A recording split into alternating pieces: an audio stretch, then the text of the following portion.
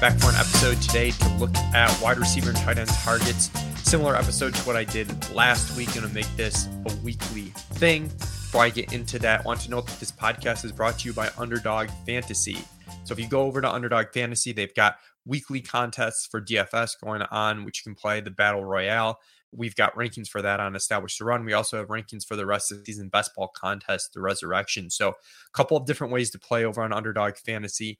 If you sign up and use promo code ETR, you will get up to $100 match on your initial deposit. So definitely check that out. And again, use promo code ETR when signing up at Underdog Fantasy to get to $100 match on your initial deposit. So the good news is things are a little bit less busy for me now. So I'm going to be hitting multiple episodes a week, like I noted. The bad news is I've been sick this week, my first week of scaled down stuff. So if I don't sound quite right, that is why. But powering through it, I'm going to have 3 episodes for you this week and hopefully 3 episodes each week. I'm going to do one looking at underperforming pass catchers, which is today's episode. Same thing that I did last week. And then applying the same methodology essentially to running backs. So we'll have a second episode on underperforming running backs, and then a third episode looking at the GPP game scores that Adam Roush helped us develop over at Establish the Run. Adam will be joining me Thursday evenings. We'll recap what happened last week and then take a look ahead at the ETR GPP game scores for the upcoming week and how things might move and the types of games we may be targeting to help get in the GPP mindset for the week. But yeah, let's look at last week's results from the By Leone. And if you didn't listen to last week's episode, I kind of explained what the By Leone model is, which is a model that I developed to try and find wide receivers and tight ends that are underperforming based on their opportunity. And the good thing about this model is it's very objective. It's simply based on the opportunity. There's no subjective, this guy's bad, this guy isn't good. So it's a really nice check to kind of our more subjective projection system process. The negatives, of course, are it assumes the same opportunity going forward. And the removing player skill is like a good thing and a bad thing. It's just something you need to be aware of with the model. Let me see, trying to share my screen here, but having some issues, of course. But last week, Davante Adams was someone that we mentioned. Oh, here we go. Present screen. I was tricked by the new StreamYard setup here, but you can see here are the results from last week. Of the guys we mentioned, Davante Adams, who I was really into, hit a pretty good game, putting up 19. He put up 19.1 fantasy points. Ironically, that was pretty much exactly our DFS projection for the week. He did not find the end zone, but again, Davante Adams continues to crush, and we actually have him in my expected points model. I have him right in line with Cooper Kupp. These guys are seeing like very similar stuff. Kupp has a little bit more in terms of pure targets. Adams has more red zone targets, believe it or not, and a little bit more air yards. Have those guys each at around 86 expected fantasy points through 4 weeks. Adams has underperformed. He's at 73 fantasy points. Kupp's at 100. But do expect Kupp to outscore Adams. He's had an absurd catch rate for 2 straight seasons. A little bit less uncertainty with him, but think that gap will shrink and that Adams really has a pretty realistic chance to finish the year as a top 3 wide receiver, maybe even the wide receiver 2 overall. Another guy we were looking at last week was Brandon Cooks. And again, we get the catch rate regression for Cooks. Cooks, I think, at 100% catch rate in the game. And then, of course, he goes from, his 9.6 points per game is what he was averaging going in. He finishes with 18.7, also had a DPI that he drew, and he had a 22-yard catch called back from holding. Metcalf had a really strong game, was someone that we highlighted, was a pretty big hit. One guy who we did touch on last week that was not a hit was Kyle Pitts. And you're going to see a lot of people that recur on the model when they don't perform well, if they keep getting the opportunity. Pitts is one of them. He's second in tight end air yards on the season. I still think it's going to happen for Pitts. Atlanta's only averaged under 25 pass attempts per game. They're a team I'm very worried about the overall pass volume, but they're going to be worse in terms of game script. They've had some fluky games where they're 2-2, and one of the losses they led by a ton. Another one of the losses they blocked a field goal and returned it for a touchdown and lost a possession. They've just had some weird things that they're going to be a low pass attempt team. But by that, I think I mean like 30, 34, somewhere in that range, 30 to 34 pass attempts per game, certainly not less than 25. And Pitts should just start running more routes too, which is just something bewildering. Do think it's worth noting though that um, when we're thinking about uncertainty in the offseason, a lot of times we chase uncertainty because the upside along with it. And I think that perhaps went too far with Kyle Pitts. We're like, oh, what if he's just the best tight end ever? Especially when you got to the point where you're rating Pitts like potentially ahead of Mark Andrews. That's something we didn't do at ETR. I think at that point, one of the reasons uncertainty is profitable is because the market's so afraid of uncertainty that you get a good price. When you don't get that good price, uncertainty can even become a bad thing.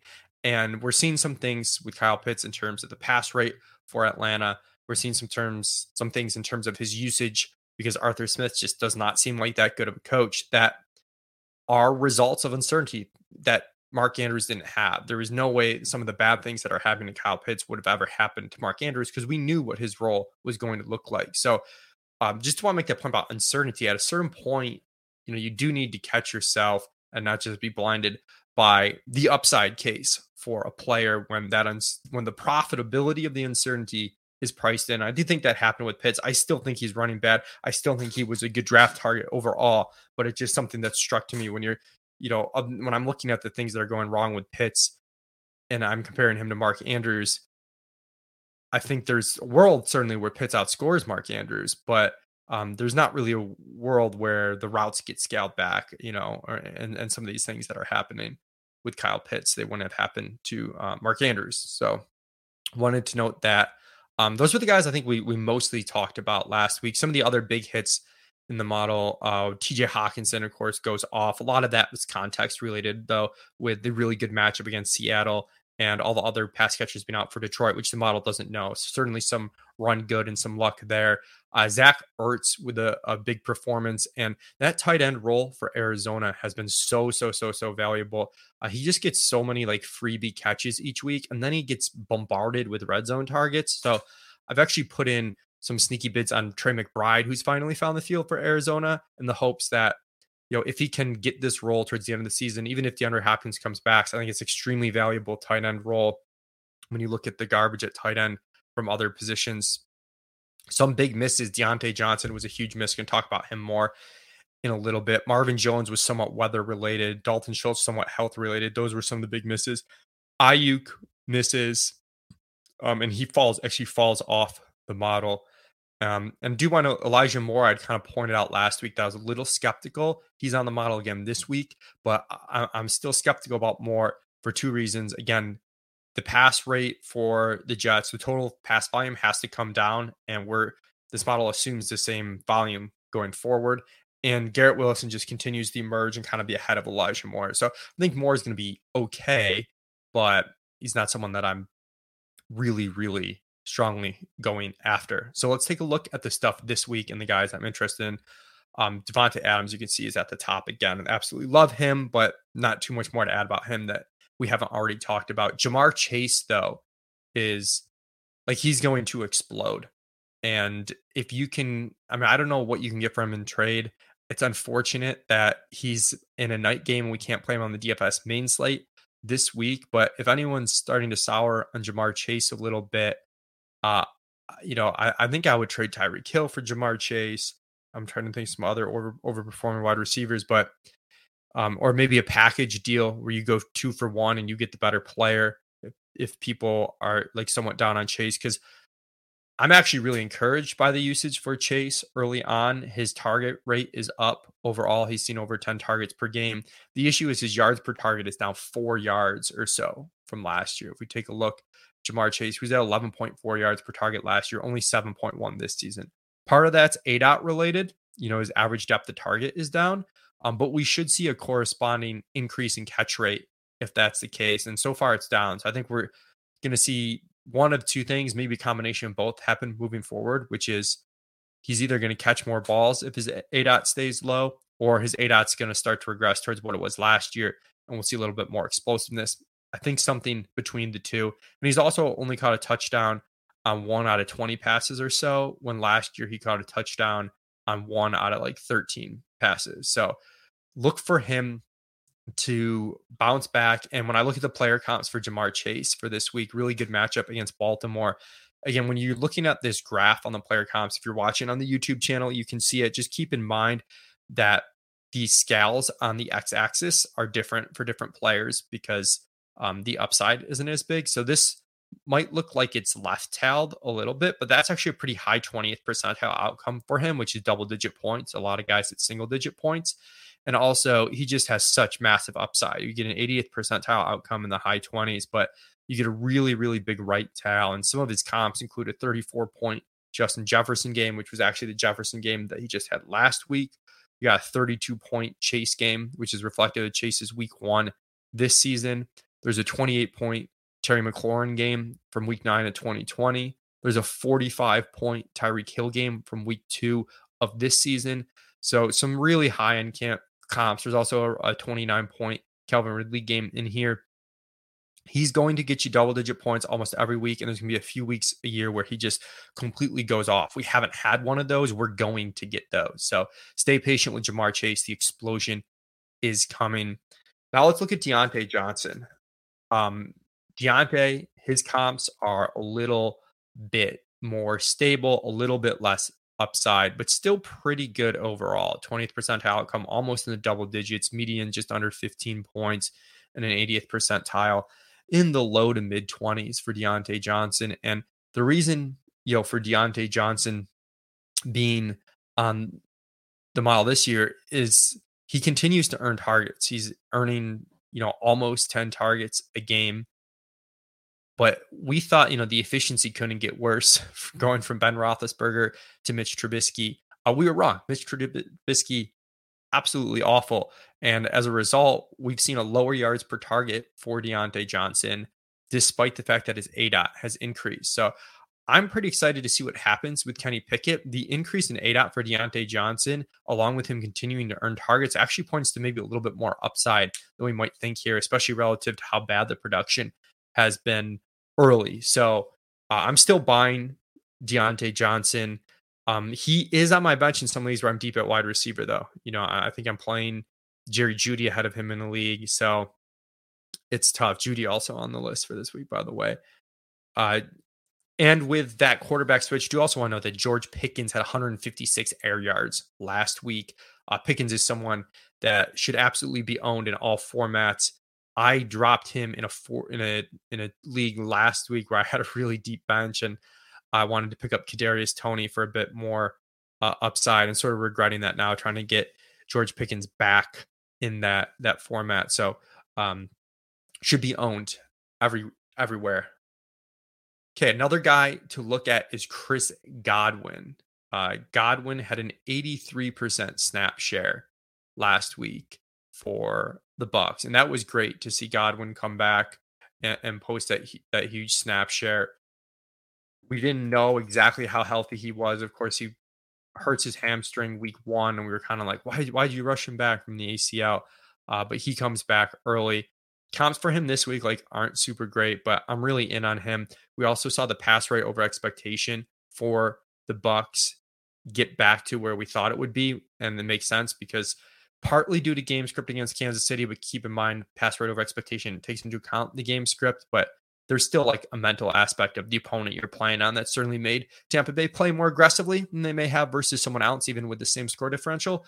But mostly what we saw is the health of the wide receivers led, and the inefficiency of the run game just led Tom Brady to throwing all game. They're a 90% pass rate. The expectation was high, but not nearly that high. And consistently, they've been one of the highest PROE teams each week. So I'm super excited for Chris Godwin this week and moving forward. He's an absolute slam right now. I would be trying to get him in all leagues. This is going to be your last opportunity to get Chris Godwin. So make sure you check him out. At tight end, Darren Waller. We'll see if Hunter Renfrow remains out. That would obviously be good for Waller. I don't know if that's going to have a huge impact on his role overall. It's a pretty condensed passing tree for the Raiders. The total targets for Waller haven't been amazing. He's had 6, 8, 5, and 5 targets, and those 5 and 5 came with Renfrow being out, and we kind of hoped those would be a little bit higher. The good news for Waller overall, even though the target share isn't super high, Davante Adams is gleaning the targets. The base of like 5 targets is okay for a tight end. He's getting looks down the field. If you look at the NFL air yards leaders, he is third among all tight ends at 273, ahead of Travis Kelce by just a smidge. And his red zone role has been phenomenal. He has 7 red zone targets through 4 games. He has 2 in each of the last 3 games, yet he only has 1 touchdown. So I think those TDs could come in a hurry. He was close to at least 2 or 3 more touchdowns in some of the games that I watched. And the narrative around him would be really different had he caught those touchdowns. Also think like the yards per target 7.3 is gonna come up, given that the ADOT has risen to 11.5, which is high for him. And it's that ADOT is helping to make, again, going back to the air yards, is helping to make up for the fact that he's seen a little bit less volume overall. So pretty into Darren Waller. Some other guys that are underperforming on the list this week that I want to point out, Jerry Jeudy and Juju Smith-Schuster are 2 guys that I still like. I think they're holds in your leagues. What we've seen out of both of them, I think, is that they're going to be productive and they have a decent floor. We haven't seen the upside hit. And in some cases, that might mean the upside isn't there that we hoped was there in the preseason. These were 2 guys I was bullish on in the preseason, but it may just materialize further down. There's a lot of stuff with randomness and whatnot that could happen over the course of the season.